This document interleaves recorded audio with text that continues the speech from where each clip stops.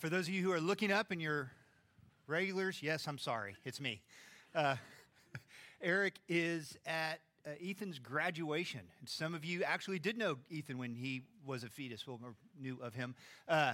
And so he's graduating from college today, so their family is out and about. I do want to say Happy Mother's Day. So today is Mother's Day. It is a made-up holiday of sorts, but it is the day that we get to celebrate moms. And we're actually going to talk a lot this morning about moms and wives and daughters and women and doing that. So, before we talk about that, I have to address that Mother's Day can be and is really hard for a lot of people in this room, for even a lot of us in this room. Because I know that recently that there are a lot of us who have lost a mom, and that Mother's Day can be really sad. I know that there's a lot of us here, or some of us here, who have lost a child, or who have miscarried, or have a child that is not in a place where you want that child to be. So I know that in Mother's Day, and that there's a lot of maybe pretend happiness that you're supposed to have for a lot of people in this situation. And so there's a lot of just that gulp, yeah, happy Mother's Day, and a reminder of the pain. And so if that's you this morning, if you're someone who is hurting, and that this is a constant reminder of your hurt, either of just because of sin in the world or maybe sin done to you, I am sorry. And my hope would be that the sadness that you have, that you maybe feel that might bring you into community with other people, that the Lord uses hard times and sadness sometimes just to get you connected with other people, that you can be around folks where you can be known and heard and really seen. So if that's you, there's lots of ways to do that, but that is why we have life groups here at Bethel. We say church is, Sunday morning, and you come to church and we worship together and we read God's word together, and that is that is church. But church is also being known by people. And if you're not known, or if you're even a place where you're around people, but you don't have the courage to be known, I would super encourage you to do that, because it is hard, it's vulnerable, but it's also life-changing, and it's what God has for us. So if you aren't plugged in, and that's what we say, at church we go, hey, get plugged in. I think a lot of times we hear get plugged in, and what we think is, come on, serve, give something of yourself. And that feels like maybe a beat down. But when we say, hey, get plugged in, what we really mean is, hey, be known, know people, because that's where life is. So if you're not, I'd love to talk with you about that and help you connect with some people to get you to some groups and some people where you can know others and be known. But so with that, before we jump into Scripture, I'd love to pray, because knowing that a day like today is a day where there is a lot of hurting and pain oftentimes, would you pray with me for those in our church here this morning that are in that place? Lord, we do know you're good, and we trust that. And we also know that there are people here who have to be reminded of that, because sometimes the hurts really bad.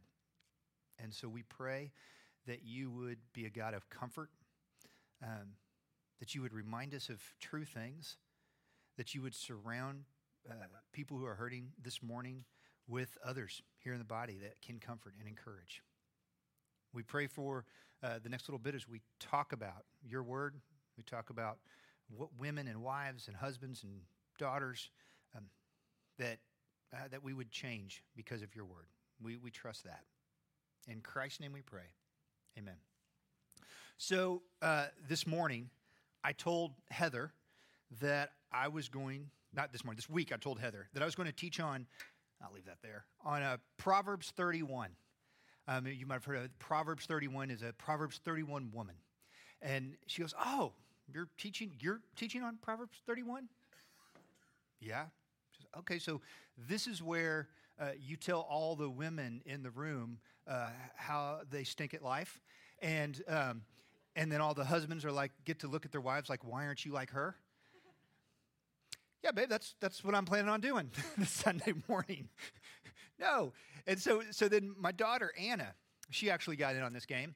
And she's like, oh, Dad, Proverbs 31. So we read about her a little bit ago in a Bible study. So she's like the Barbie of the Bible. And I'm like, no, she's a Jewish woman. She's not a tall blonde. What do you mean she's the Barbie? She's like, oh, no, she does everything. What do you mean she does everything? Oh, yeah, Barbie, that's her bit. And, of course, there's a new Barbie movie coming out, July 26th, if you want to come see it with Anna and I. But she's like, she does it all. I'm like, what do you mean she does everything? Name something. Okay, she jet skis. Yep, she does that. Okay, she's a chef. Yep, does that. I'm like, what are you talking about? She says, no, that's the whole bit. She does everything. I'm like, no, she doesn't. So, of course, ChatGPT and Google later, I'm like, what does Barbie do? And here, if I just made a quick clip in the spirit of Star Wars, these are the things that Barbie does. She does everything. That's what my daughter said. And yes, these are the careers of Barbie. Go ahead. Some of the things that Barbie does. I found online like a Star Wars credit maker. That's where this came from, by the way. Now, this is United States President candidate. That's Barbie. This is an 8.5-minute video, so I told Eric I'd go longer than him. So if you just sit still for a bit. No, that's it. It goes on and on, by the way. It is an 8.5-minute video, but we're not going to watch the whole thing. So those are the careers of Barbie. Proverbs 31 woman, this is what it might feel like. Hey, women, in this scripture, here are all the things that you ought to do. These are all the things that you ought to be. And that scripture is used that way all the time. But that's a misuse of the text. That's actually not at all what's going on. In fact, Proverbs 31, and if you have your Bible, go ahead and turn to it. We're going to go through it here in a second. But Proverbs 31 is written to men as much as it is toward women. In fact, I'd say more so than it is written toward women. That Proverbs 31 is mostly believed to be written by Solomon. There's the first half that's actually a word from his mother to him. And then the second half is him, from verses 10 on, him to his wife. And which, by the way, if it is his mother, that would be Bathsheba, who kind of gave the advice on the first part of the scripture. But as he writes this to his wife, it is a very specific poem, so to speak, or artistic way of being able to tell his wife, hey, here are things and reasons that I praise you, that I think you're awesome. Almost a love letter, so to speak. And so the model that we have in Psalm 31 is not, hey, women, these are all the things you should do. But instead it's, hey, men, look at how you look at your wife, or look at how you look at your daughter, or look at how you look at your mom. And these are some ways that you can talk about her, that you can praise her, that you can say, hey, these are good things for her. So it's more instructions to men than it is women. Now, again, another little disclaimer. I know that there are a lot of people here who are not married, or there are a lot of people here that might be married someday, or all of this stuff, right? And all the different ways of who the people are in this room. You can apply this scripture in several different ways. There's a place where, as the easy as if you're a husband and how you talk about your wife, okay, that makes sense. Or maybe it's how you talk about your daughter, okay, that makes sense. Or maybe it's how you talk about, or even think about your mother. It all applies into this to say, hey, how is it, as we talked this Mother Day, that you talk about the other women in your life? So the first thing that I want to show here in Psalm 31 is that this is called an acrostic poem. So an acrostic, in fact, here's an example of one. Here's one I made about Bethel, right? So it says Bethel down the left-hand side, and then these are different things about Bethel, right? We believe in God. We'll be eternally around as a church. We're thankful for God. We help other people. There are extra long sermons at Bethel for some reason, a little bit of who we are, right? It loves people. So this would be an example of an acrostic. Now, you look at this, and you realize they don't build upon each other, right? These are all different bullet points. And I hate to say a poem because I really have this deep-seated belief that all poems should rhyme. I know that that's not the case, but anyway. So it is a poem of sort. And as you looked at, hey, you know what? Like thankful for people and helps other people, or loves people and helps other people, those are kind of the same thing. I mean, a little bit different, but they're in the same category. It's not that they build on each other, but it's almost, as wisdom literature is, bullet points of wisdom, bullet points of information. And so as we go through this, I organized sort of this in a way where we want to cover the whole last half of Psalm 31, but it's a little bit of a random order that I've grouped some of the scripture together in order for it to flow. So as we go through it. Okay, so if we start here in verse 10, an excellent wife who can find, she is far more precious than jewels. So Psalm starts with who can find. This is a rhetorical question. An excellent wife who can find, far more precious than jewels. That Psalm's going, you know what? I found her. Of all of the women, she's the one that I found. And that there's this spirit of amazement, of being wowed by her. Again, this is not written in the sense of a woman going, I've got to be the excellent wife that is more precious than jewels. That's who I've got to be. You get to be who you are. And we'll come to that in a second. But for men to talk about their wives, for us to talk about our daughters, that we get to be wowed by who they are. That we get to go, oh, a spirit of amazement. In verse 11, the heart of her husband trusts in her, and he will have no lack of gain. That he tells her, hey, in my heart, I trust you. I'm not trying to just make up the trust, but I actually trust you. I actually believe that the value that you bring to the table, it gives me gain. It actually is helpful to me. Heather and I have developed what we call the double tap system. And that means when I'm sitting down and we're in a group of people, if I ever feel double tap on my leg, I need to immediately stop doing whatever it is that I am doing. 80% of the time, I have absolutely no idea why. But I have learned if I don't trust the double tap system, I end up taking my shirt off at the dinner party. That's not why you should sign up, by the way, on our dinner table party thing. I will keep my shirt on. The double tap system, I've learned, you know what?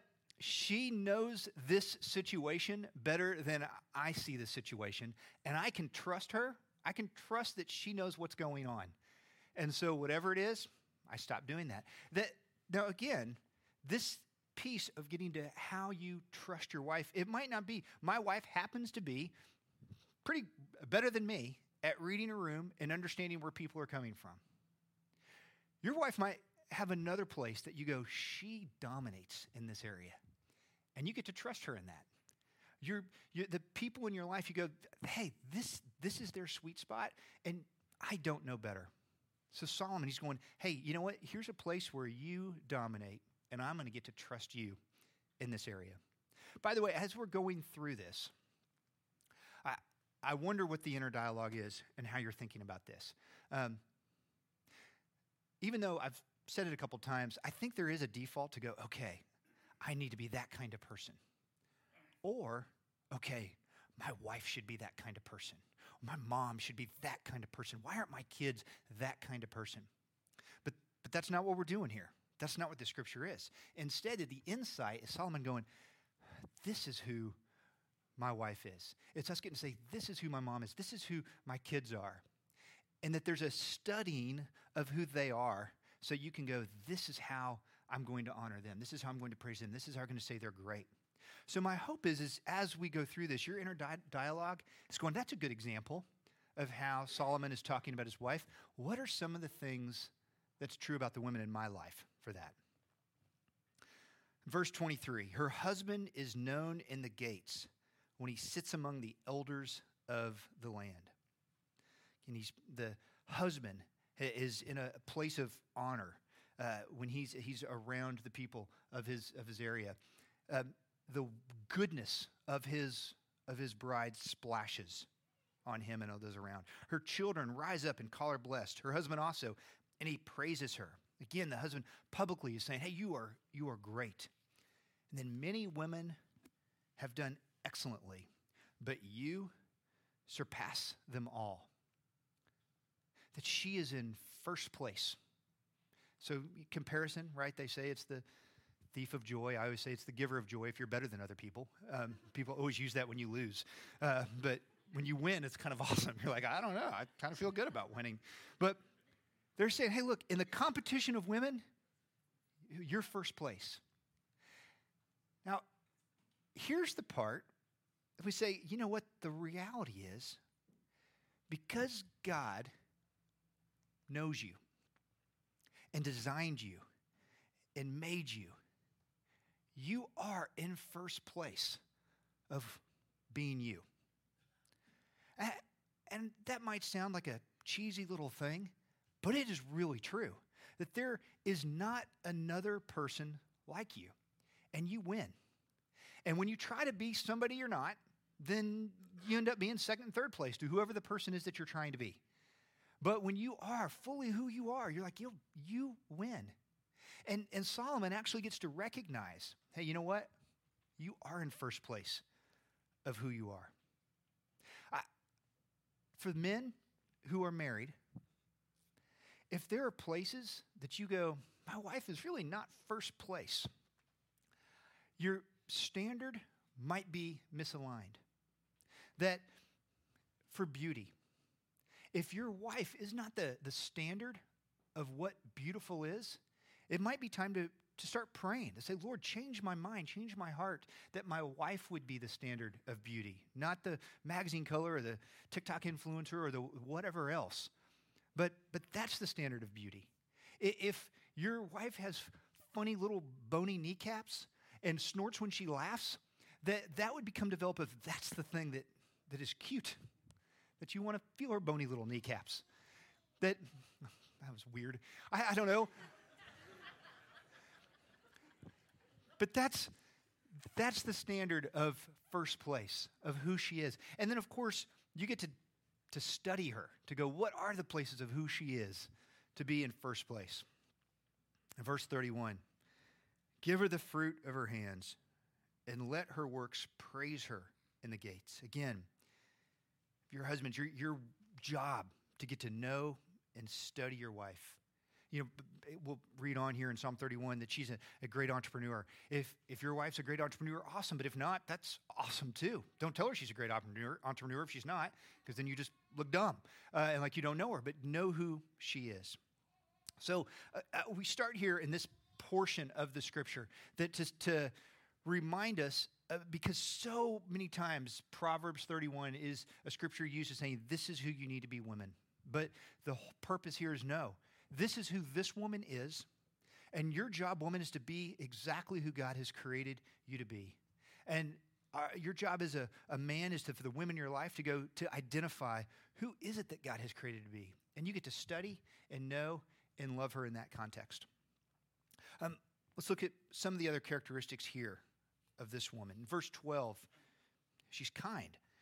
She does him good and not harm all the day of her life. In verse 20, she opens her hand to the poor, and she reaches out her hands to the needy. And then in verse 26, she opens her mouth, and wisdom and the teaching of kindness is on her tongue. So here, I'm going back again to Solomon's response to this woman and how he talks about her, not so much what she specifically does, but he gets to praise her and talk about her both in general and specific ways. Generally, all the days of her life, and then even specifically of how she reaches out her hands to the needy. I imagine when he wrote that there were some specific times that he thought, yeah, she gives to the needy. I remember when she did that, and the guy came over and he gave her some money. That there is a specific and a general way he talks about her. This woman, she works hard. She seeks wool and flax and works with her hands. Verse 15, she rises while it is yet night. She's the kind of person that gets up before the sun. And that might be some of you. You might be like, oh, yeah, I get up at 5 o'clock in the morning so I can do all my things. Some of you more be, hey, I'm an 8.5-hour type of gal, right? I need some more sleep. That's fine. They provide food. She provides food for her household and portion for her maidens. She puts her hands to the staff, and her hands hold the spindles. And that's how she makes yarn for clothes. She looks well to the ways of her household and does not eat the bread of idleness. She gets things done. She's the kind of woman that can actually that actually does stuff for her family. I wonder, the women in your life, what are the things that they do? How do they work? Some of them bring in money to your household. I remember when I brought Heather to my parents. They said, hey, you know she's smarter than you and she'll probably make more money than you. Is that a problem? I'm like, it's awesome. Sometimes the work is, if you have young kids, it's the mind-numbing work of raising kids, of changing yet another diaper. Sometimes the work is emotional, that it's holding the weight of a wayward kid, and that's the part of the weight of what she does. Sometimes it's a gift of maybe emotional intelligence and being able to navigate and work a situation in your family. That's my wife. I've got time for a quick story because I don't say as much as Eric does. Sorry, Eric, I know you're probably listening. So this was a few years ago. Brittany Beadle was the foundry manager here at Bethel, and I came up to the foundry, and she was had a sad look on her face. I'm like, hey, what's going on? She goes, oh, my dog is sick, and I've got to put my dog down. I'm like, sorry to hear that. She's like, oh, yeah, and it's expensive, and vet. And without thinking, as the words came out of my mouth, I said, well, I could do that for you. She goes, could you really? And I'm like, what am I doing? I don't know yes, I could do that. She goes, that'd be great. I'm like, oh, gosh. Now I'm doing this afternoon, and this is horrible. So I go about my day. I get a text from her. She goes, hey, I brought my dog by your house. You weren't there, so I just put it in your backyard. And I'm like, great. I'll let you know when I take care of it. So I get home. My daughter is there then in the house, and I'm like, hey, Anna. And she goes, hey, Dad. I'm like, what's going on? I saw my birthday present. No, sweetie. I know your birthday's in 2 days. That is not your birthday present. She goes, okay. I'm like, no, I'm serious. Okay, that's fine. I'm like, I don't have time to convince you yet. I'm not going to actually tell you what I'm going to do with that dog. So I'll just let it go. So she's in the house. I go back, get some other work done. I'm like, all right, I got to do this. So I get a shovel, and I okay, now don't put it on vibrate if it's going to be that loud.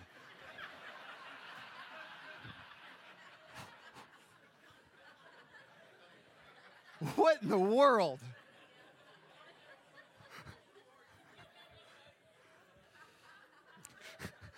Look, what kind of phone is that? What is that? It's okay. So I go in the house. I get the shovel. I dig the hole. I unfortunately just have a shotgun. I put that down. And then I go get the dog. Well, as I bring the dog around the corner and I place this poor sick dog in the hole, what I don't know is that Anna has gone outside and she's in the car watching the entire thing and don't know this. So as I put the dog down, I hear a scream from the car, and I look up, and Anna's looking at me going, that was my 10-year-old birthday present that you just murdered. Heather walks out, and she sees the entire scene. And she goes, and I go, and she goes, I got this. I'm like, yes, that's my wife. That she can take some of my crazy, messed up situation and does the work that she does, which is probably why she's a counselor now today. That she gets to help, in a sense, heal my daughter through the trauma that her father gives her and the dog. this is a long, weird, unique story, right? But that's who my wife is. Those are the kinds of things that she's able to do for our family, for me. It's a joy, and it's helpful, and it's great. And I'm like, this is why I have gain because of her. You all have different stories about the women in your life that you go, yes, that's true about you. This is who you are that brings me gain. Verse 14, here's where this section, she's an entrepreneur, which, by the way, is a great permission for women to be an entrepreneur. If that's you, if that's your spirit, Scripture's going, yes, this is something to be praised. She's like the ships of the merchant. She brings her food from afar. In verse 16, she considers a field and buys it. With the fruit of her hand, she plants a vineyard. In verse 18, she perceives that her merchandise is profitable. Her lamp does not go out at night. And in verse 24, she makes linen garments and sells them. She delivers sashes to the merchant. She is an entrepreneur, but even more so as you think about what an entrepreneur is someone who takes God's creation and puts things together in order to make it better. In fact, maybe better to a place where it's profitable, that somebody would give their money to buy that thing. Very similar definition to perhaps what art is. That this woman makes art, makes beauty.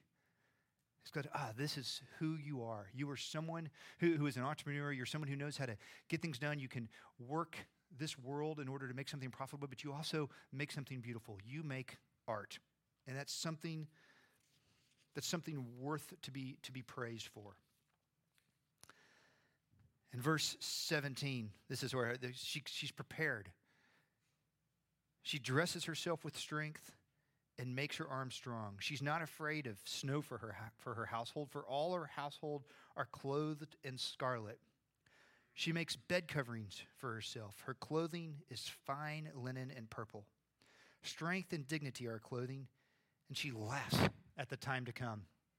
I like that. She laughs at the time to come. That there's all of this sense that she's the type of woman who is prepared. She's done all of her things. She's like, hey, snow, no problem. I got this. She makes her arms strong. I know she's going to CrossFit or does the things that she does to go, she's prepared. But she also knows that sometimes in your family, you're just going to ride the struggle bus. And things are going to be hard. And her response there is, you know what? I can laugh at the times to come. I've prepared. I've done the things. But sometimes you just go, this is life. Verse 30, kind of the bottom line. Charm is deceitful and beauty is vain, but a woman who fears the Lord is to be praised. That she loves the Lord. That there's a bottom line of hotness is maybe a bit overrated. But of course, when you actually get to identify and know and love your wife, that the hotness actually comes. So an application here, well, if you're a woman, be free. If this scripture, Proverbs 31, has been a law to you of all the things that you should be, let that go. You are in first place of being who God has you to be. And so lean into that. Dive into that. And for men, you get to know your wife. And you get to study your wife. And you get to honor her and praise her for being that. If you have a mom who is still alive, you get to know your mom. You get to honor your mom. You get to praise your mom. Now, if you're a husband, you might say, yeah, but you don't know my wife. She's hard to live with. She's tough. Maybe she's sinful. But my guess also, in fact, I'm pretty certain of it, if that's your situation where your marriage is hard, that men, you are somewhere in between part of the problem and the problem. That the first stop is to go, okay, do I know her? Am I praising her? Am I telling her the things where she's great and she's awesome? It's my first year of marriage was horrible. We dated, we got married, and I had all kinds of, it's time for her to be awesome to me. And it was horrendous. I would lay, and she is not here right now, but knows this. Otherwise, I obviously wouldn't be saying this in front of all of you for the first time. But I would lay in bed and go, oh, I can't divorce her because I'm too prideful. Maybe I'll die. Maybe she'll die. She'll die. And then I'll be like, oh yeah, it's real sad for me because my wife died. And then all the other women would think I'm really awesome and hot that way. How demented am I? Very much so. But you know what? I didn't divorce her, and she did not die. And we continued to work through it, and I got to realize that I was a problem. That I was so into who I was and so into who I thought she should be that I had so much more maturity that needed to happen. And there was so much more growth that needed to happen. And it was painful, and it was really hard. And now, 25 years later, I get to go, oh my gosh, I could not imagine how immature that I would be without her. I could not imagine how lacking I would be if it wasn't for her. How many times that I would have not gotten the double tap on my leg and been in a disaster. Oh, no, I honor her and praise her, but it did not come easy, and it did not come naturally. That there was a lot of a sanctification process that God had to do in my life in order to get there. Maybe that's the situation you're in this morning. Maybe if you're somewhere between part of the problem and the problem, it might be time just to stop for a moment. Maybe this is the time to get back into that community and go, hey, where am I missing life? Where am I not seeing things right? Now, and again, women, have some grace here. We are also very sinful. And so love us kindly through the process. Be gentle with us as we're trying to follow Jesus and trying to learn how to love you well. So I do want to say Happy Mother's Day to all the moms here. I also want to say, hey, for those that are grieving this morning, I'm sorry, and we will continue to pray with you and for you. Let me pray, and then we'll stand for a benediction. Lord, we thank you for all of the women in this room and all of the women in our lives. You are good to us. We also thank you for the hard times in our life that push us towards something greater and something better. And we trust and know that you are a God that redeems situations that look broken and look like they are past repair. So we thank you for being that kind of God. We love you, and we give you all the honor and praise that you deserve. In Christ's name, we pray. Amen.